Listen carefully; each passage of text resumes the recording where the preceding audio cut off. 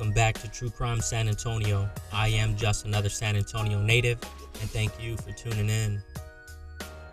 If you're new to the show, we cover crime from San Antonio, Texas exclusively. This week's story is about the day San Antonio was attacked.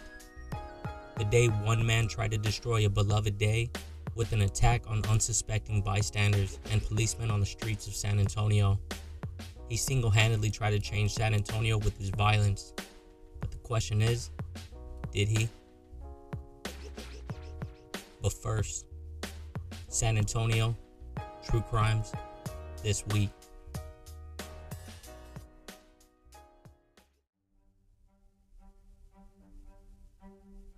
A couple weeks ago, I brought you the story of 23-year-old Michael Echeniz. He was gunned down outside of his apartment complex by a man in a hoodie who ran away from the scene. Well, I'm happy to tell you that a 25-year-old man was charged with his murder. His name is Matthew Thomas Wiesing. He was taken into custody on Thursday, March the 24th. Apparently, it was all about jealousy. You see, Michael was dating Wiesing's ex, who had broken up with him just a few months earlier, and I guess he couldn't take it. Authorities believe that Michael was on his way to work as a teacher at Great Hearts Forest Heights when he was gunned down trying to get inside his vehicle. That same day, as the investigation continued, SAPD received a tip from one of Wiesing's family members sharing information on the murder, confirming that he was involved. Police then located Wiesing and conducted a traffic stop on him, and he agreed to talk to SAPD detectives, but he didn't really give them anything. He was later released that same day when they didn't have enough evidence to charge him. But as homicide investigators collected surveillance videos, they found Wiesing going to the crime scene and then fleeing after the shooting occurred. SAPD was able to obtain an arrest warrant for Wiesing, and he was taken into custody without incident.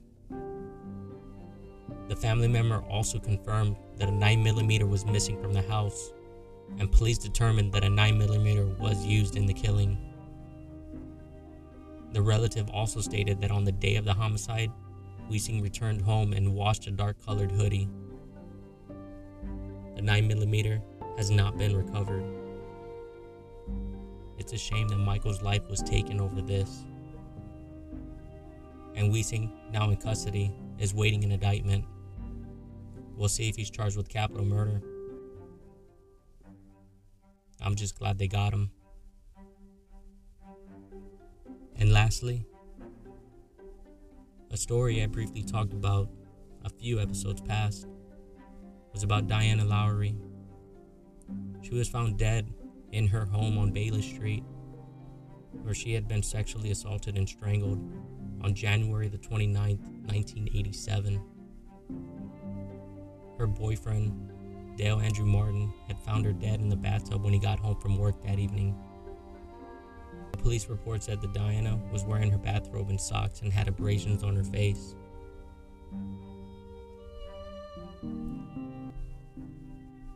That morning, when Dale had left for work, Diana was still asleep because she worked a late shift the night before. And when he got home, he tried to find her, calling out for her after finding the front door unlocked.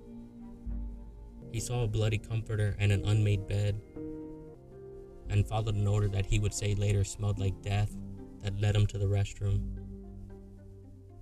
Investigators from the very beginning had their sights set on Larry Moore, but they didn't have the DNA evidence or the technology back then. But in July of 2005, investigators discovered that DNA evidence that linked him to the scene. He was indicted by a grand jury in September of 2005, and Diana Lowry's mother had urged for her daughter's killer to be brought to justice because she was dying from a terminal illness. But in 2007, a prosecutor asked a judge to dismiss the case because they needed to conduct further investigation. They probably didn't think they'd get the guilty verdict at that point. The case would go cold again until January of 2018. Unfortunately, Lowry's mother had passed. But her niece called then District Attorney Nicholas LaHood, and he reviewed the case and determined there was enough evidence to prosecute. In 2018, 30 years after Diana Lowry's death, Moore was indicted again by a Bexar County grand jury on capital murder charges.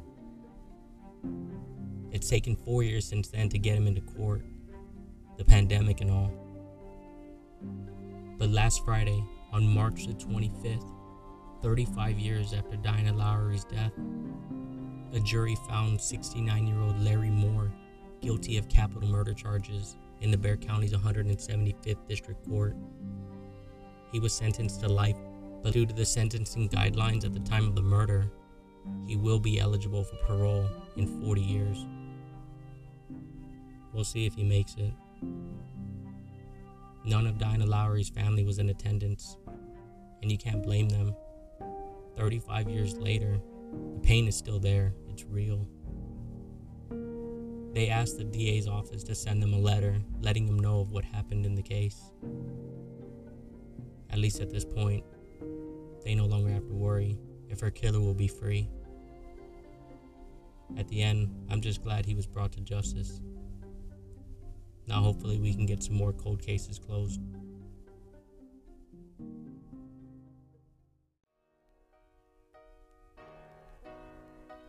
Alright, think we're good. Here we go. Episode 24.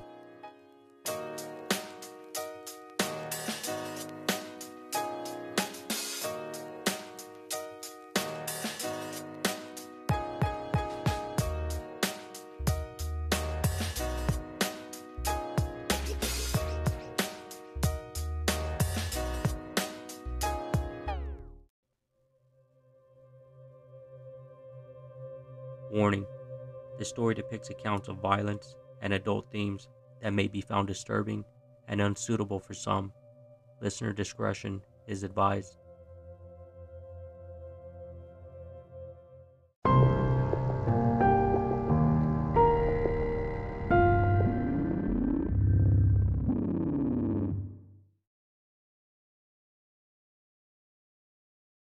It's occurred to me that we are 24 episodes into the show, and I haven't really told you much about my city.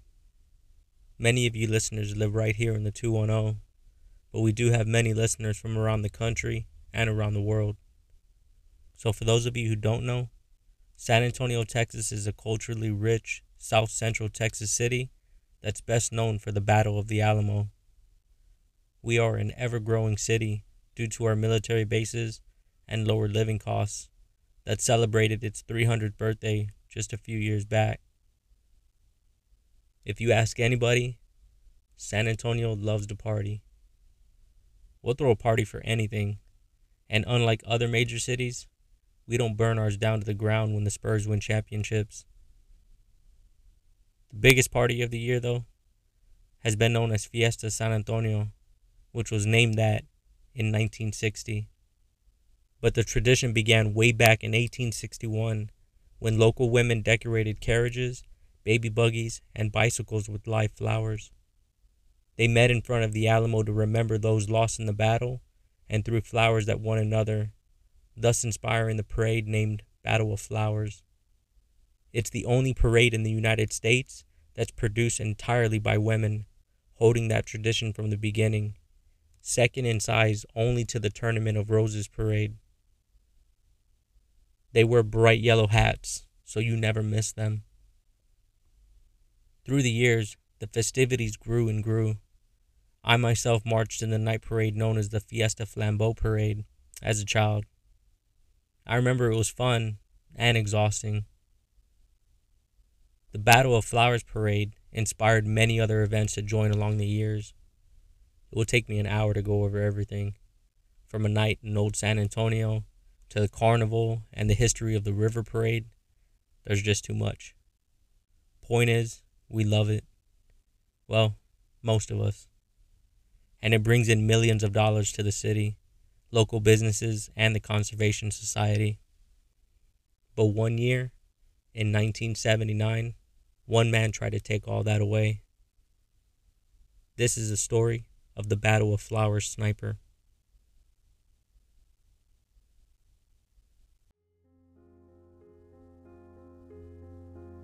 Ira Atterbury was a troubled, lonely, recluse of a man with paranoia amongst other unknown mental illnesses. He was a 64-year-old World War II veteran and a man who wasn't well liked. He was forced to leave his career as a truck driver after an accident, and it seemed to drive those illnesses to an extreme. He had received outpatient psychiatric treatment at a Missouri hospital where he was from, and he was supposed to be taking a maintenance dose of Thorazine.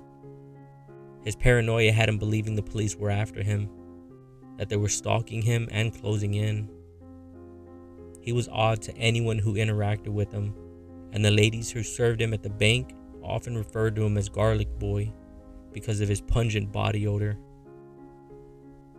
On April the 25th, 1979, Atterbury walked into the Bear Savings at McCreeless Mall, requesting to add a relative's name to 2 accounts he owned, totaling $20,000. From there, he drove his motorhome, loaded with guns and ammunition, to the corner of Broadway and East Grayson Street, parking in front of Burgraff Tire Company. He had parked at that very same spot for 4 years to watch the parade. This year would be different though. He paid the owner $10 for the spot and sat there all night, planning an atrocity. 2 days later would be the Battle of Flowers parade. It was said to be the perfect day for a parade too, but most remember it being a bit humid and hot and cloudless. The spectators passed the time visiting the 100 brisket and beer booths, some of the women holding umbrellas against the sun. If you want a prime spot to view the parade, no doubt you have to get there before the sun rises, if not the day before. Most people stood, not wanting to sit on the hot metal chairs until they heard the first faint sounds of the lead high school band marching toward the Pearl Brewery near Grayson Street. That sound would signal the parade had begun, which was at 1 p.m. Several thousand people lined the downtown streets. From babies in strollers to the elderly made their way to watch a tradition older than any of them. At some point, Atterbury was preparing, removing plugs from shotguns to fit more shells inside, loading dozens of handguns and rifles, and armoring the walls of his Winnebago with rolls of paper towels. Amelia Castillo was preparing too, making sandwiches for her family for the long day ahead. The 47-year-old mother of 13 would go to the parade with her daughter-in-law Jane, 2 nieces, and 3 daughters. Amelia found the perfect spot in front of a Winnebago parked at a tire shop. Somebody offered her their seats when they were leaving early. The spot would provide shade, which would benefit no matter how hot it was that day. Across the street, 9-year-old TJ Lapping begged his mother Kathy to move in front of the Winnebago. He was hot and wanted to sit in the shade, but she told him no. They were attending their first Battle of Flowers parade that day, with friends of Kathy's from out of town. Ida Jean Dollard and her family were in attendance too. Her little brother Perry and her boyfriend Charles Alexander Long were hoping to celebrate their birthdays the next day. There wouldn't even be a cake that year though. Ida Jean was 27 years old and a mother to 7-year-old Keisha and 6-month-old Charles. Ida, her boyfriend Charles, and brother Perry arrived early to get a good viewing spot right next to the Winnebago. A patrolman, Tommy Cavazos, stood in a bus parked on East Grayson Street, joking with the Daughters of the Republic of Texas, who wore ribbons in their hair. He planned to escort them to the Alamo after the parade. Lieutenant Gary Nagy stood in the middle of the intersection talking with officers and an organizer of the parade, as you could tell by her bright yellow hat. Lieutenant Nagy was tasked to escort her in a patrol car to the Alamo as well, but he'd never get the chance. His wife, son, and daughter were also with him, waiting for the parade to start. Soon, a butane heater in a hot dog stand exploded, causing a stir and confusion, but no one was hurt, and it's claimed to only have been an accident. Then, something started popping. Atterbury shouting "Traitor, traitor" as he fired from within the motorhome, shot 47-year-old Emilia Castillo in the back with a high-powered rifle. Sitting directly in front of the green and white Winnebago, her and her children were Atterbury's first targets.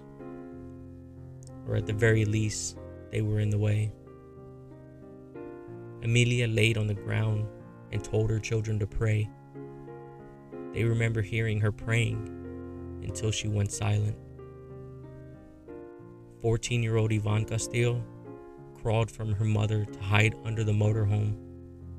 She was burned when the gas tank ruptured during the firefight. Lieutenant Nagy thought someone was tossing firecrackers at him as he had his head on a swivel trying to figure out what was going on. He claims he felt no pain, only the sensation of something slamming into his legs. He turned to his fellow officers. All of them were gone. Lieutenant Nagy watched, almost in slow motion, a ring of smoke drift toward him. It hit him right in the chest. He tried to take a step, but fell quickly onto Broadway Street.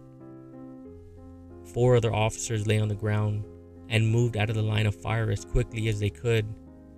All had been hit with shotgun pellets. They were Lieutenant Robert Maldonado, Sergeant Louis Grassmuck, Sergeant Thomas Baker, and Inspector Elroy Krenwelge. The only one who couldn't move was Sergeant Ben Donahoe. Donahoe had been hit all over. He ended up lying in the middle of the intersection for a good 5 minutes, but it seemed like forever. Atterbury stood right in front of the door and could have finished him off if he had wanted to. At this point, panic quickly rose, and most didn't know where the shooter was. And as the shooting started, Ida Jean ran for the children, but she ran right toward the Winnebago, and Atterbury shot her in the face. He would shoot her twice more as she bled to death on the street. Little brother Perry mustered up all the courage he had, grabbed Keisha, and ran. The pair was pushed along by the crowd, not knowing where they were going or what was really happening. They made their way to Alamo Street, where they gratefully found Charles, who knew of Ida Jean's fate. He made the dreaded phone call to Ida's mom, informing her of what happened. For about 30 minutes, Atterbury stood in the doorway of his Winnebago and turned a day reserved for citywide joy into one of sudden terror. People scattered, children were pulled to safety in fear. But Kathy Lapping didn't hesitate to protect her son. She fell on top of TJ, trying her best to shield him from the barrage of gunfire upon them after being shot in the neck. The blood was flowing into her son's blonde hair. Their picture donned the front page of the San Antonio Express-News and several other papers nationwide. "Stay down," she told him. "Don't lift your head." TJ then saw an unidentified woman running into the motorhome to escape the gunfire. She immediately ran out and fell on her face. At one point, it was believed that the sniper was on the freeway overpass. Minutes later, a firefighter taking pictures from the roof of a nearby building was nearly mistaken for the sniper. Then, someone screamed, "He's in the Winnebago." Jane Castillo, who was 4 months pregnant, pulled 8-year-old Cecilia to the ground. They were lying in front of the Winnebago, stomach to stomach. Cecilia saw granules of cotton candy in her sister-in-law's sunglasses. She saw her own right hand covered with blood and couldn't understand what that meant as she crawled away. On the roof of the tire shop, police shot tear gas at the Winnebago. Some of it landed on the street, and the rest filled the cabin within. Cecilia crawled alone through the fog toward a cluster of men. They were huddling together, seeking to help one another. "Please," she begged them, "please let me in." A man stepped aside, but she noticed the blood on his hands. She panicked and kept moving. She crawled through the gas, behind the motorhome and onto a grassy embankment, where she finally started to feel the damage of the moments previous. When Jane landed on Cecilia, trying to protect her, the impact punctured the young girl's lung. She felt her esophagus close up. Patrolman Tommy Cavazos jumped off the bus and ran toward the gunshots without hesitation. The man in the motorhome was firing another rifle.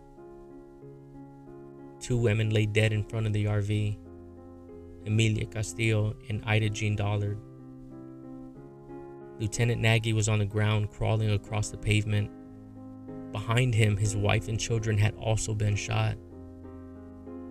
The shotgun pellets intended for him sprayed out and hit his family standing next to him. His wife was hit in the chest, his son in the foot, and his daughter in the leg. A patrol officer dragged Lieutenant Nagy behind a jeep. Another officer carried his children to safety. But Lieutenant Nagy's wife was a nurse. Pellets in her chest, she ran towards the officer, spraying antiseptic on their wounds. Another officer, James Middleton, reversed a police car across the intersection. Firing at the motorhome, Middleton braked in the middle of the street, pulled Sergeant Donahoe into the car, and sped away to safety. Officer Middleton's actions would save Sergeant Donahue's life that day, and probably many others, because his car gave people a chance to escape Atterbury's line of fire. The heroic act would finally be rewarded 28 years later when he received the police department's highest award, the Medal of Valor. He would say that day that anybody would have done the same thing. I was just the first one there. As that happened, TJ lay beneath his mother. They were low, but shots popped all around them. A man was crawling toward them. He was a firefighter. "Stay on the ground," he said. "Let's go." His arm over them, he led Kathy and TJ to safety. Cecilia couldn't breathe. She was rolling in the grass, clutching at her throat. 30 years later, she would remember an officer dressed completely in white crouching over her and cleaning the shotgun wound on her hand. And thankfully, she could breathe again. "We've got to go back there and get my mom," she told the officer. "My mom is over there." "Your mom is okay," the officer said. "She's with us," he told her as he carried Cecilia to an ambulance. Cecilia would later realize the man was not a man. He was an angel. Patrolman Cavazos was in the intersection, taking cover behind a door of a van. The shooting had stopped, and through the doorway of the motorhome, he saw the gunman. Atterbury was wrestling with his rifle, trying to free the clip and reload it. Cavazos knew the moment they desperately needed had arrived. The rifle had jammed. Atterbury, shirtless and unrelenting, stood on the top step of the motorhome and looked right at Cavazos. Cavazos knew what the gunman's eyes told him. "You're next." Cavazos raised his service weapon and fired twice as he had been trained to do. Everything went quiet. There were no more shots from within the Winnebago. 10 minutes after what Cavazos to this day believes was the kill shot, the SWAT team arrived. The first to go in was always getting laughs from other cops because everywhere he went, he hauled a bag with a shotgun and a gas mask. He was always prepared, and this day, no one was laughing. The officer crawled inside, followed by 2 officers as the Winnebago was filled with tear gas. Through the haze, he saw about a dozen loaded handguns lying on a bed, at least 20 rifles lined up against a wall, and stacks of grocery bags filled with ammunition, but no gunmen. Someone had drawn a curtain across the middle of the room. A voice told him to shoot if the curtain moved. A breeze rustled the curtain, so 2 of the officers fired their shotguns. The curtain was shredded, and there they saw Atterbury, dead on the floor. A medical examiner would later rule that he had fired a bullet into his own head, but one of the SWAT officers doubted this. Decades later, he still believed that Cavazos had fired the mortal shot, but the officer couldn't be sure. It was over in 90 minutes, maybe less. When the officer gave the thumbs up, coming out of the Winnebago, a lot of people started rushing the Winnebago, trying to get a better look. And then a loud cheer went up from the crowd when police emerged from the trailer carrying Atterbury's body. Then the cheers were followed by some angry shouts when the authorities announced that the parade had been canceled. Other festivities continued that night. You can't stop Fiesta. Outside the motorhome, though, TJ watched officials as they carried out the gunman's body. His mom, Kathy, was okay, as the bullet had barely missed an artery in her neck, 1/8 of an inch, they said. The aftermath had the city shook. Pictures of overturned lawn chairs, kicked over ice chests, and blood on the streets. Fiesta queens were seen walking down the streets in tears in their glamoured gowns. Atterbury planned and implemented the Battle of Flowers parade atrocity well before mass shootings became a thing in the United States. 2 people lost their lives, and no less than 50 others suffered injuries, a dozen kids among them. Still, authorities stated that the Fiesta sniper incident could have been much worse. Those who witnessed the horrors of that day, though, will never forget.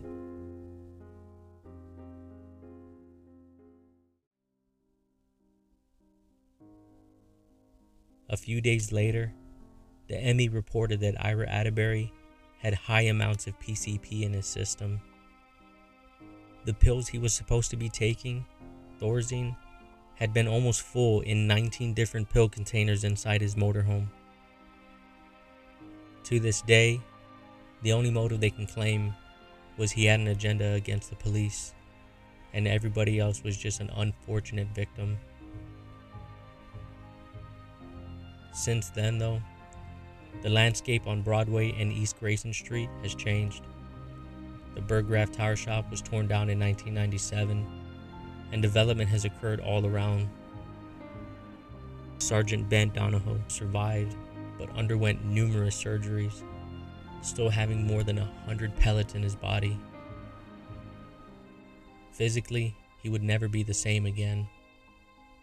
He also blamed himself for the deaths of Amelia and Ida Jean, that he should have hit Atterbury when he shot and missed while lying on the ground in pain.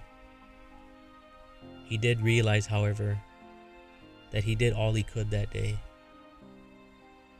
For Kathy and TJ, life would never be the same. Shortly after her name was published in the papers, Kathy was bombarded with prank phone calls, and TJ wouldn't even stand in front of windows, let alone go to another parade. The day tormented them for years. And imagine her friends, who were visiting San Antonio, having this happen. Wonder if they ever came back. TJ grew up, though, and almost 20 years later, decided to go back to the Battle of Flowers parade for the first time since. He was joined by his wife and child, hoping to make new memories. Ida Jean's family was hurting over their loss. Her baby brother Perry suffered nightmares reliving the experience night after night. The responsibilities laid on her mama, Mrs. Hazel Brown. Ida was a hardworking single mother who had so much left to do. Amelia's family would say the same about her. The older kids would take on the responsibilities of the youngers in their family.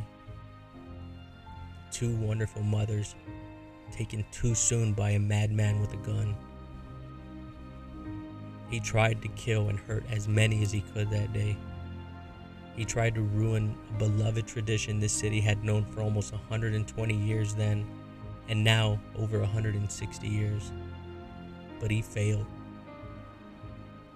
I learned of this day many years ago, but I never knew how close I came to not even being here.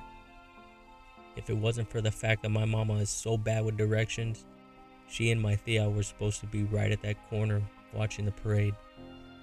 Ice chests in hand, both pushing strollers carrying my 2-year-old sister and cousin down Broadway at 1 p.m.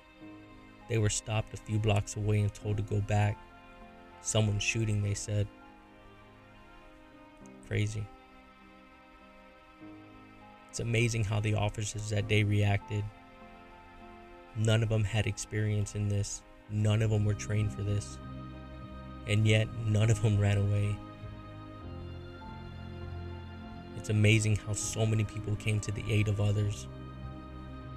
The video footage the reporters and crew captured was intense. While so many people were running away, they were running towards the gunfire. I think I'm just impressed by so many people in this story. From little Cecilia, to Kathy, to all of the officers who put their lives on the line. This could have been so much worse. And this episode is going to be dropping on this year's Battle of Flowers parade. I didn't want to bring up terrible memories for people and literal pain for others. I wanted to show that we as a city did not break because of what happened. I think we should remember this day every year, not for what happened or what Atterbury tried to destroy, but for the people who put their lives on the line, for those who continue to go back year after year and support the parade, and for Amelia and Ida Jean.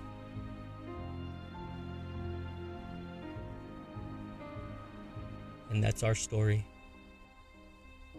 I hope you take some time today or over the next week to celebrate. And Viva Fiesta.